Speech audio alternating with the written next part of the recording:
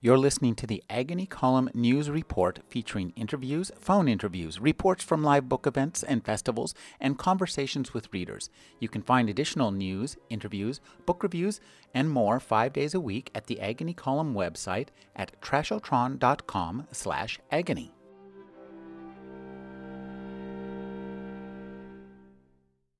Connie Jewell walked out of the kitchen and into the small dining room where her family and a couple of tonight's strays from the neighborhood, the boys' pals Steve and Razdip, were making an ungodly racket at the table. As far as she could tell, her two boys and Steve were arguing about, what else, football, and Devin and the two other kids were taking it to the mat about whether Glee was better than Friday Night Lights, as if, in Connie's opinion, there could even be any discussion about the matter. It was glorious, she thought, all this noise. There wasn't an ounce of shyness in Devin or in any members of the family they'd made together, and the friends her kids brought home mostly seemed to fit that mold as well. So it was always loud in their house, and she loved it. Connie had grown up in a family of academics, where if NPR got left on so that you could even hear a whisper of it in the next room, someone would be dispatched to go in and please turn the darn thing down. The first time Devin had picked her up at her parents' home, now a million years ago, he'd honked his horn from the street several times, and that had just about done it in terms of winning her heart. When she'd opened the door, he'd howled from the car in excited greeting, and she'd howled back, ignoring her parents' patent disapproval. And that, it had seemed, was that. Now she carried a large ceramic platter onto which she'd piled his favorite meal, spaghetti in the middle with a circle of her famous homemade meatballs around it. They were already well into the garlic bread. Devin, she noticed, had popped the $2 chuck and already had filled her glass. First things first. John Lesquat is the author of 22 novels. These include the Dismas Hardy novels, which began with Dead Irish in 1989. The latest in the series is Damage. In the Hunt Club, we meet Devin Jewell and Wyatt Hunt in his San Francisco milieu. His newest novel featuring Jewell and Hunt is The Hunter. Thank you for joining me, John. It's a great pleasure to be here. John, I think this latest novel exemplifies for me. It's a sterling example of all that makes American mystery such a great literary genre. Great. You have a fantastic sense of place.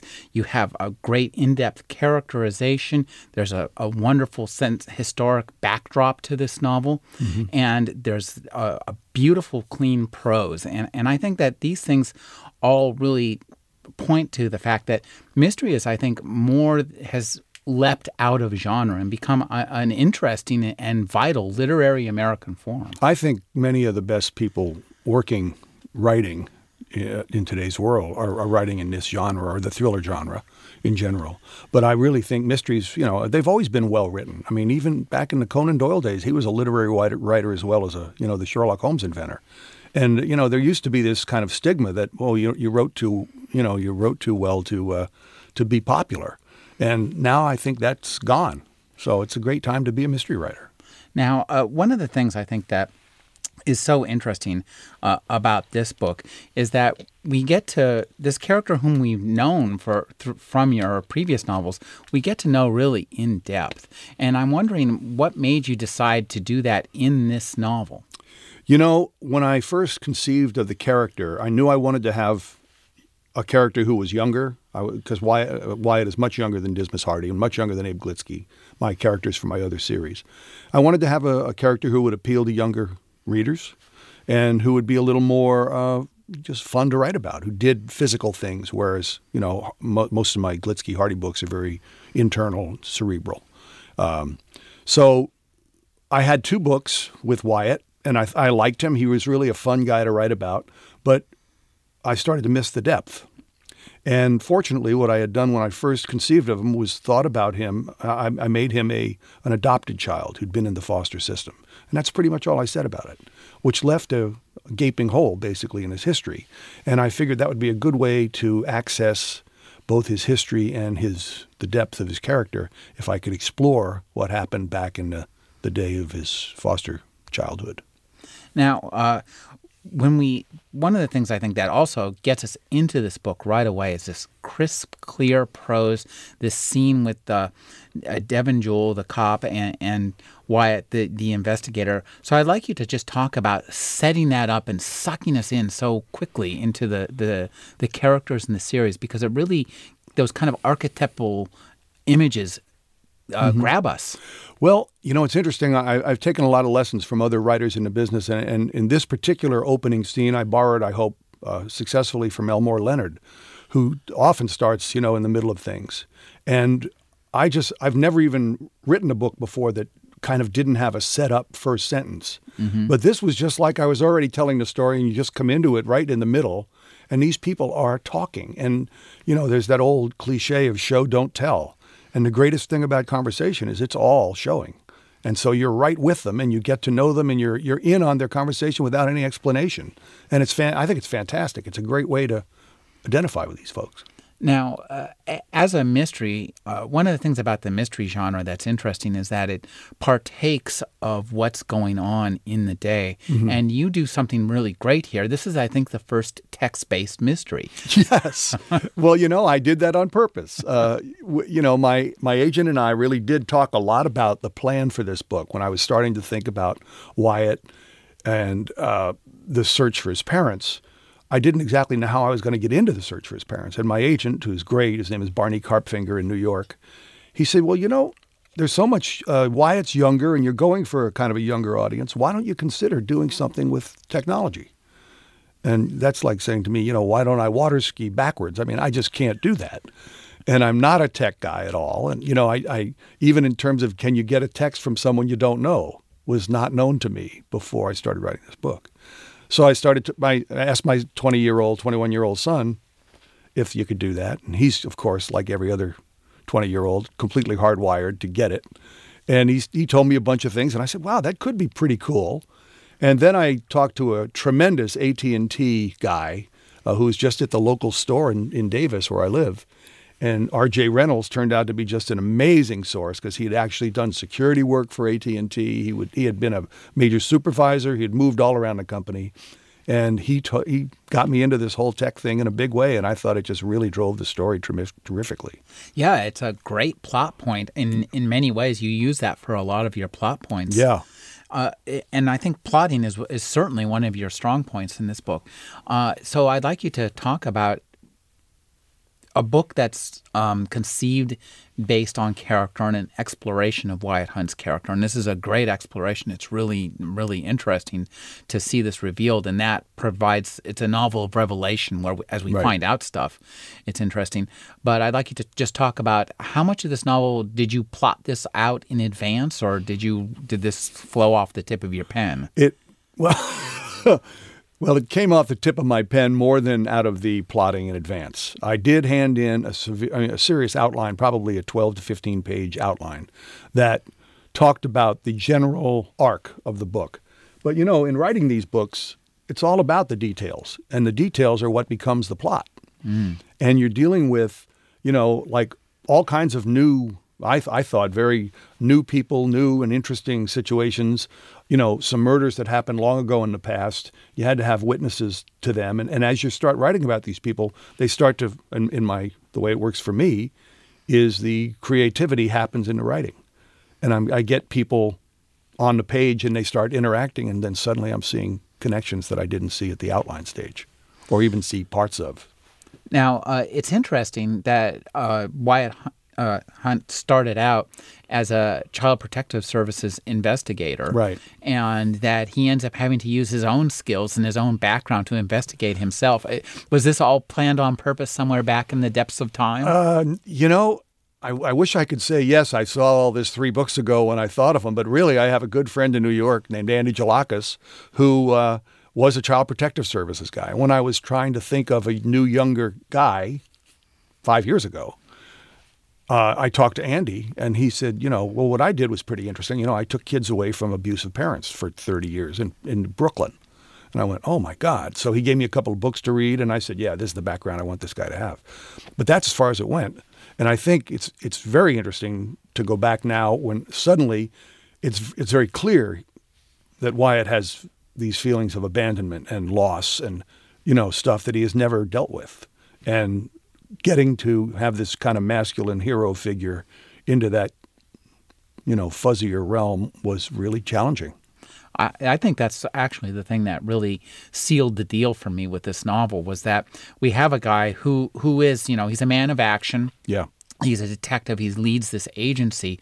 But as he gets these messages revealing his past to him and making him question his past, Right. he really becomes undone. And so I'd like you to talk about creating the characters of his parents and the parents that he knows, and then going back in time and retrofitting him with all the stuff that happened back in the 70s. It was fascinating. Really, it was fascinating because I come from the family that he grew up with. 6 kids in it, a bunch of loudness as my reading demonstrated. Lots of, really kind of casual, fun stuff. Still good friends with all my family members. And then to have Hunt come from that environment and then have to fit in what happened during his first 3 years, all of which he's repressed. He doesn't even basically remember it. He just does not go there. And to have him kind of get wedged into that headspace, I found to be just totally compelling. I mean, it just opened up a whole box full of interesting psychological reactions that he had to deal with. And I thought you did a great job with this. How much of the psychology of adoptees who go back and find their birth parents did you have to study to evoke that? Did you talk to people? I talked to several people. One of my other good friends has got 2 adopted daughters. And I talked to both of them about it. And they were adopted at birth even. And both of them have had huge problems with, even though the people who adopted them are great people and they've grown up to be great kids, but they've both had major psychological issues that they had to confront and deal with in terms of abandonment and the whole thing about being left by your birth parents. It's just a huge deal. And I've talked to probably 6 or 8 other people that have been through the experience, and they came from different levels. One, interestingly enough, there was a guy who was actually given up for foster care while he was still with his parents. His parents couldn't afford it. It was back in the early 50s, and they had to give him up, and they put him in a foster home for a year and a half. Really? And he's the one who got me thinking about he said, nobody talks about the amount of abandonment you feel, but you are just devastated in a way that is not like devastated by an original trauma that you see coming and you get it. This is something that's so fundamental that you're being abandoned by your parents that it takes you apart inside. Now, as you know, you clearly have not had that experience. No. So I'd like you to talk about putting yourself in that headspace of somebody experiencing that, and talk about there's, of course, a mystery complication to what he discovers about his parents, right? And that reaches forward into the current day. So this is a very complicated plot you've set up. It was with that hinges on some really interesting characterization revelations as well. This novel is a very intricately conceived machine. Well, thank you. It was not easy to write. I will tell you. I mean, some novels I just go whistling down the road and feel great. Do, here's another scene. This novel, every day, especially maybe at the 2/3 point of the novel when he was finding his father and getting closer to his father, I had sympathetic migraines every day. And, that's not fun. But I wrote through them. But really, because when Wyatt was going through all this migraine and what he called the light show, I was having the same thing. Really? And it was really not as fun as it might sound. No. I mean, I think identifying with your character is a good thing, but you can take it to extremes. And in this case, it was just so hard to pull this out and to deal with the, to try to make my man of action really be kind of a heroically themed person as well as an acting person. And I wanted him to have this internal struggle that he had to overcome to become his best self. That's one of the things I think that you do particularly well, is that we have this guy who's a man of action. He's young, he's debonair, he's punted one girl, another one's coming on the scene. I mean, he's a guy who's got a lot of stuff going for him. But the emotional issues and the way he confronts me doesn't deal with it very well. And I think that's what's really It scared me as a writer because, we're always trying to find that sweet spot between commercialism and reality and you want your books to sell and you want people to like them. And I knew that, I was doing stuff here that was dangerous from a commercial standpoint. I mean, I don't like to read books that are downers, and I don't think this book is a downer, but I think that probably owes as much to the prose as to what's going on in the book. So that's why I tried to make the prose conspicuously light, if you will. Yeah, it's very conversational. I didn't explain much. I just do stuff, and tried to make the words fun to read. There's a lot of wordplay in the book. There's a lot of good dialogue. There's a lot of people, who are fun to just hang with. That's there's an important part of this book, and that I hadn't thought about until you mentioned it. That there's no person or scene or place you go in this book that you don't look forward to it. You look forward to all the parts, and I think that that's really integral. Even as Wyatt discovers, the tragic past of his mother, right, and what has happened to his father, and even as he himself breaks down and becomes not. He's not doing what he's supposed to do well. He's not doing a very good job at it. Right. Well, the other thing that happens is the surprise, I think. I mean, I'm not going to spoil anything. I'm not going to say it. But the surprise of how he relates to his father, and that scene when they finally get together and other things start appearing, if I'm not giving away too much. I mean, I still can't read that without crying. That scene just wrecks me. It's really well handled. Now, one of the things I think we can talk about is there's a very interesting San Francisco. Your books grow out of San Francisco, and I love the sense of geography, the clarity. You talk about your prose. It's, I don't think you described it as light, and I would say it's more. The word I would use is transparent, and you talked about showing, not telling. There's no telling at all ever in this book. Great. You just show us stuff. Yeah. And I love that when you talked about his, he sees the lights, he feels the pains, but you don't really dwell on migraines. I mean, it's left kind of for the reader to figure that. I think that's really a smart thing to do. Well, I hope it works. It felt like it worked, but I've had a couple of people who have suffered migraines who have already read this book, even though it's only been out a day or two. But I've actually had 2 or 3 people email me already saying you just nailed the migraine thing, and I think especially for people who've had it, they really know what it's like, and I know what it's like because, I had not just did I have these sympathetic migraines, but I had spinal meningitis when I was 41, and I was in a coma for 11 days.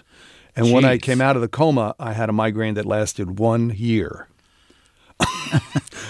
So I got the migraine thing pretty good.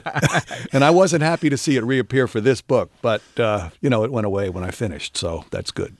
Well, that's interesting that so it was a result, I guess, of the emotional trauma of trying to put together this book. Yeah, it was. And I got to say, the decision to make Wyatt the person that he is now really is a little bit risky in the mystery business part, the commercial side of it, because everybody wants an identifiable guy who's exactly the same as he was the last book, except different. And and the way you choose to make him different, is sometimes you put him in different situations. I think that's what Jack Reacher does so well with the Lee Child character. But in my case, I wasn't satisfied with the character yet. He wasn't done. I had to figure out who he was, and he had to figure it out.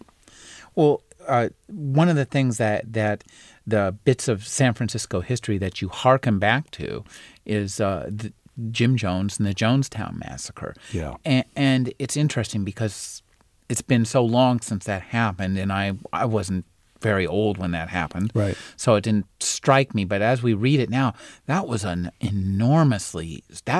extremely frightening. I mean, it's actually frightening. That's another thing that was actually frightening to write, because I don't know if you remember, but last year there was a memorial made to Jonestown in Oakland, and I think Jones's adoptive son, isn't that ironic, filed a petition in court, and it was all over the newspapers here. So it's still a very live, event, I think, in the memories of people who lived in this area. And, it was a brutal, horrible event. I mean, it was way bigger than even in my memory of it. I thought it was something like 100 people. But in fact, 914 people died there in one day. That's just, it's really kind of mind-boggling when we think about it in terms of, the number 9/11, I mean, and all these kind of events that crops up there, even though it's a kind of off-site and out of sight and out of mind to a degree. Now, one of the things I think you do very well with this is to reach back into his past, which is something I knew even less about. So talk about doing the research for that. Well, it's funny. Number one, the good part about it is I lived through that. I mean, I was, old enough to be conscious in the 70s and kind of remember, I think, very clearly what it was like back then. But in terms of Wyatt, in terms of his parents, I love those people, poor young people living here in the decade of, free love and everything else. And the way that it was hard for them and the way that they had this friend, EVC Christ, who was a Jesus freak and was taking a lot of acid. And, those kind of characters from my old days at Berkeley and even here at USF were just really compelling to write about. I mean, it wasn't like doing research. I kind of knew the stuff and just tapped my knowledge. It was great. But you went further back, too, into Joan's time in Indiana. Yes, and that was so fun. That's really interesting. Yeah. Well, the guy had to start somewhere. And imagine, it was amazing to me when I found out he started in Indiana, because I've been looking for also a way to get out of San Francisco with these stories to kind of broaden the appeal and get them out in the whole world. And so Indianapolis was a perfect foil for that. And then I went back there and did a bunch of research. I actually went to the Costco Center to sign 4,000 books last year, and it was in Indianapolis. So I flew into Minneapolis, which is one of my favorite scenes in the book when Hunt goes to the bar in Minneapolis.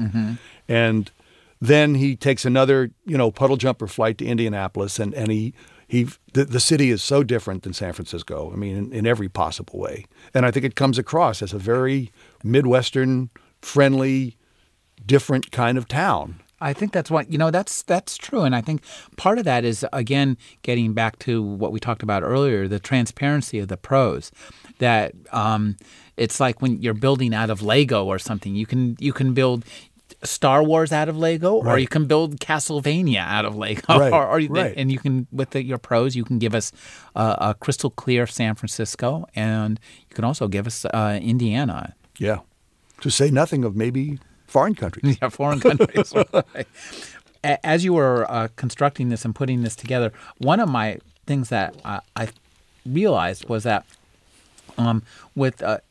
this has a lot of really nice, as a police procedural, detective procedural. This has a lot of great procedural points, and I love your, the detectives' helpers, particularly Callie Lucente, who you've given us a little bit about her inspiration. Yeah, well, you got to have other people in these books. You just can't have it be. I can't have it be from one point of view the whole way through. To me, that's just.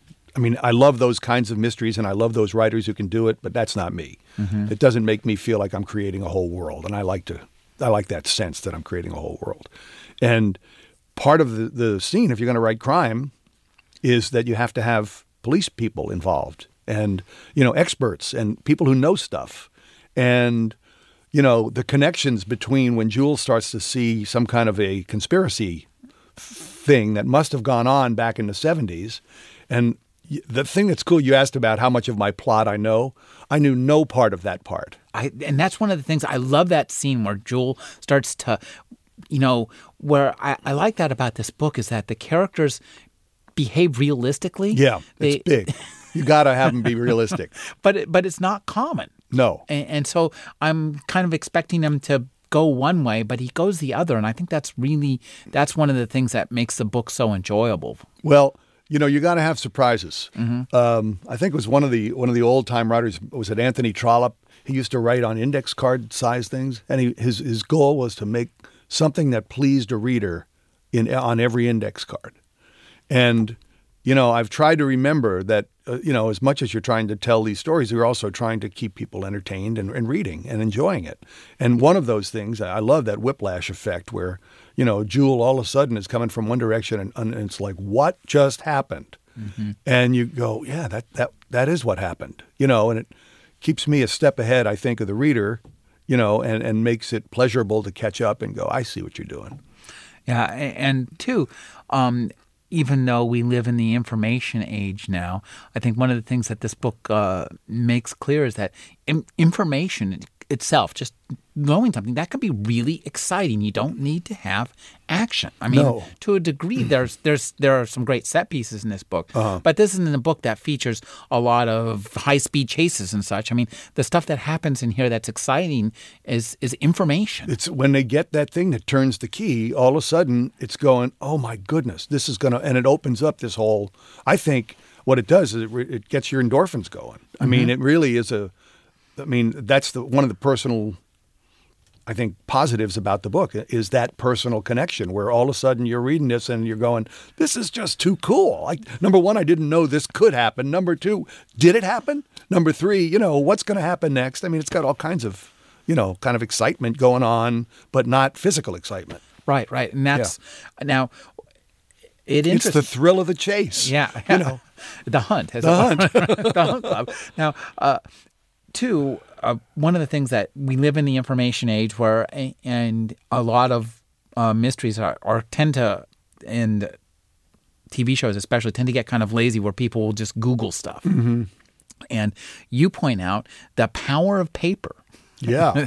And that there's a lot of paper trails out there, and you can find stuff in there. There's, Hunt discovers, for example, the transcript to the trials of his father. And reading back about those trials and finding witnesses and going through the paper chase is really very different than going on Google. Mm-hmm. And we even see the flaws that going to Google or going to LexisNexis have in this story because they don't work. This is the tools of Hunt's trade, and they don't work. Mm. He's got to go to the CPS hard copy files.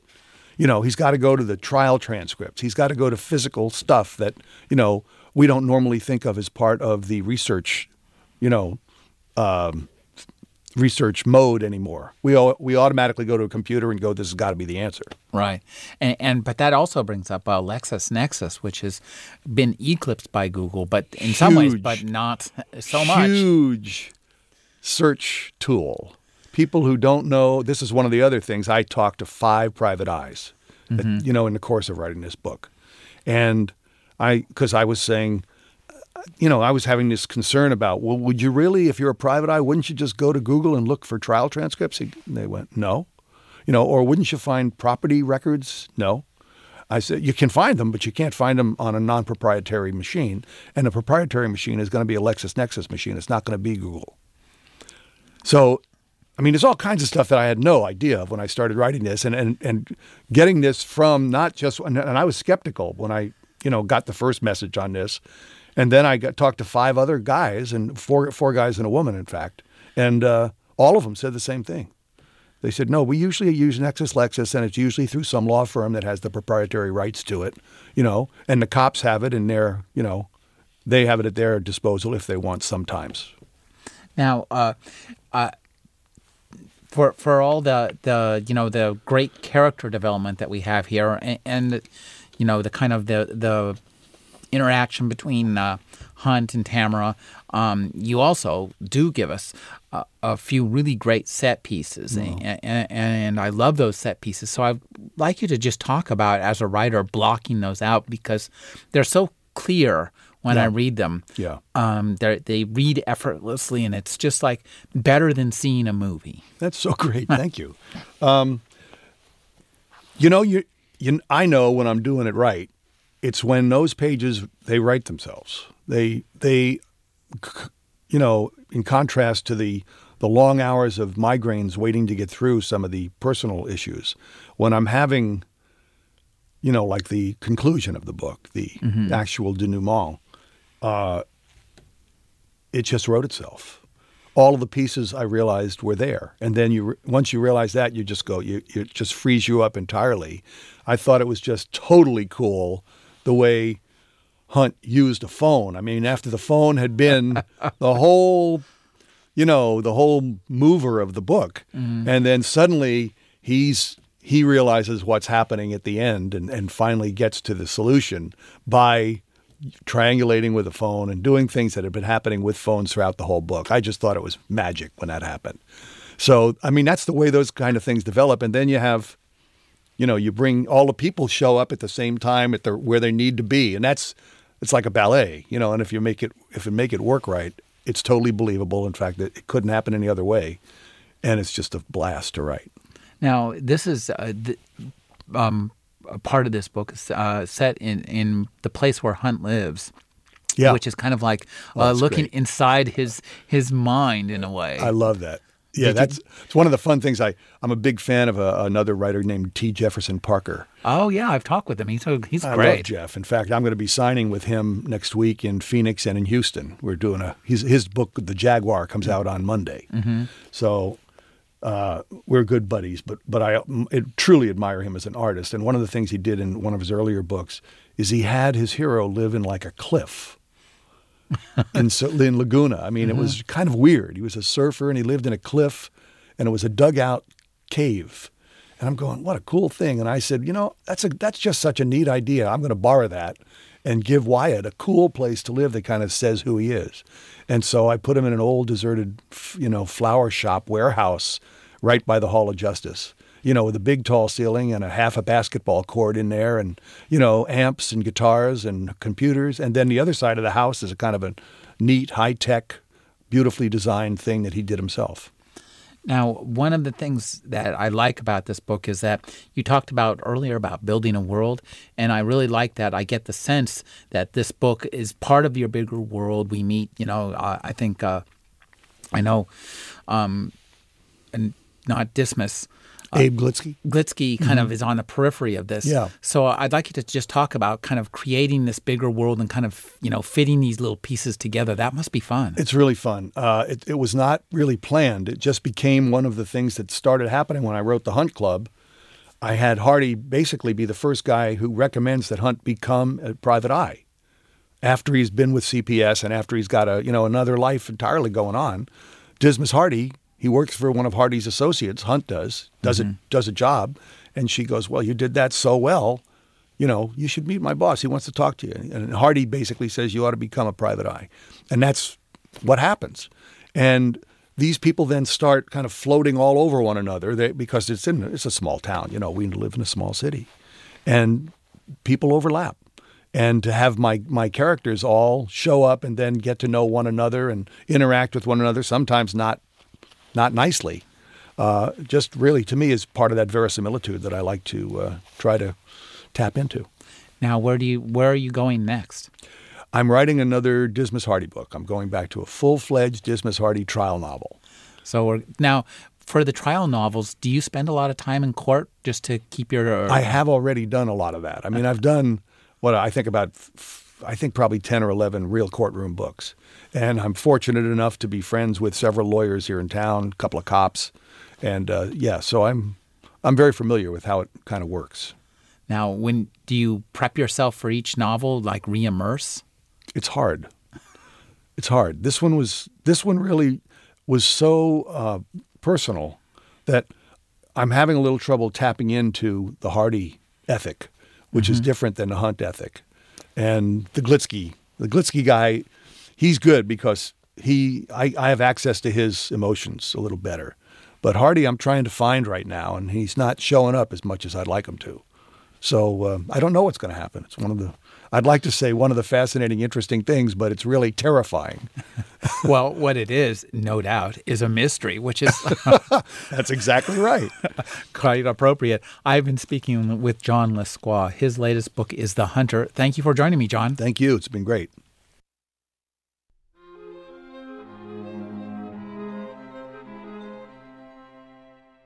You're listening to the Agony Column News Report featuring interviews, phone interviews, reports from live book events and festivals, and conversations with readers. You can find additional news, interviews, book reviews, and more 5 days a week at the Agony Column website at trashotron.com/agony.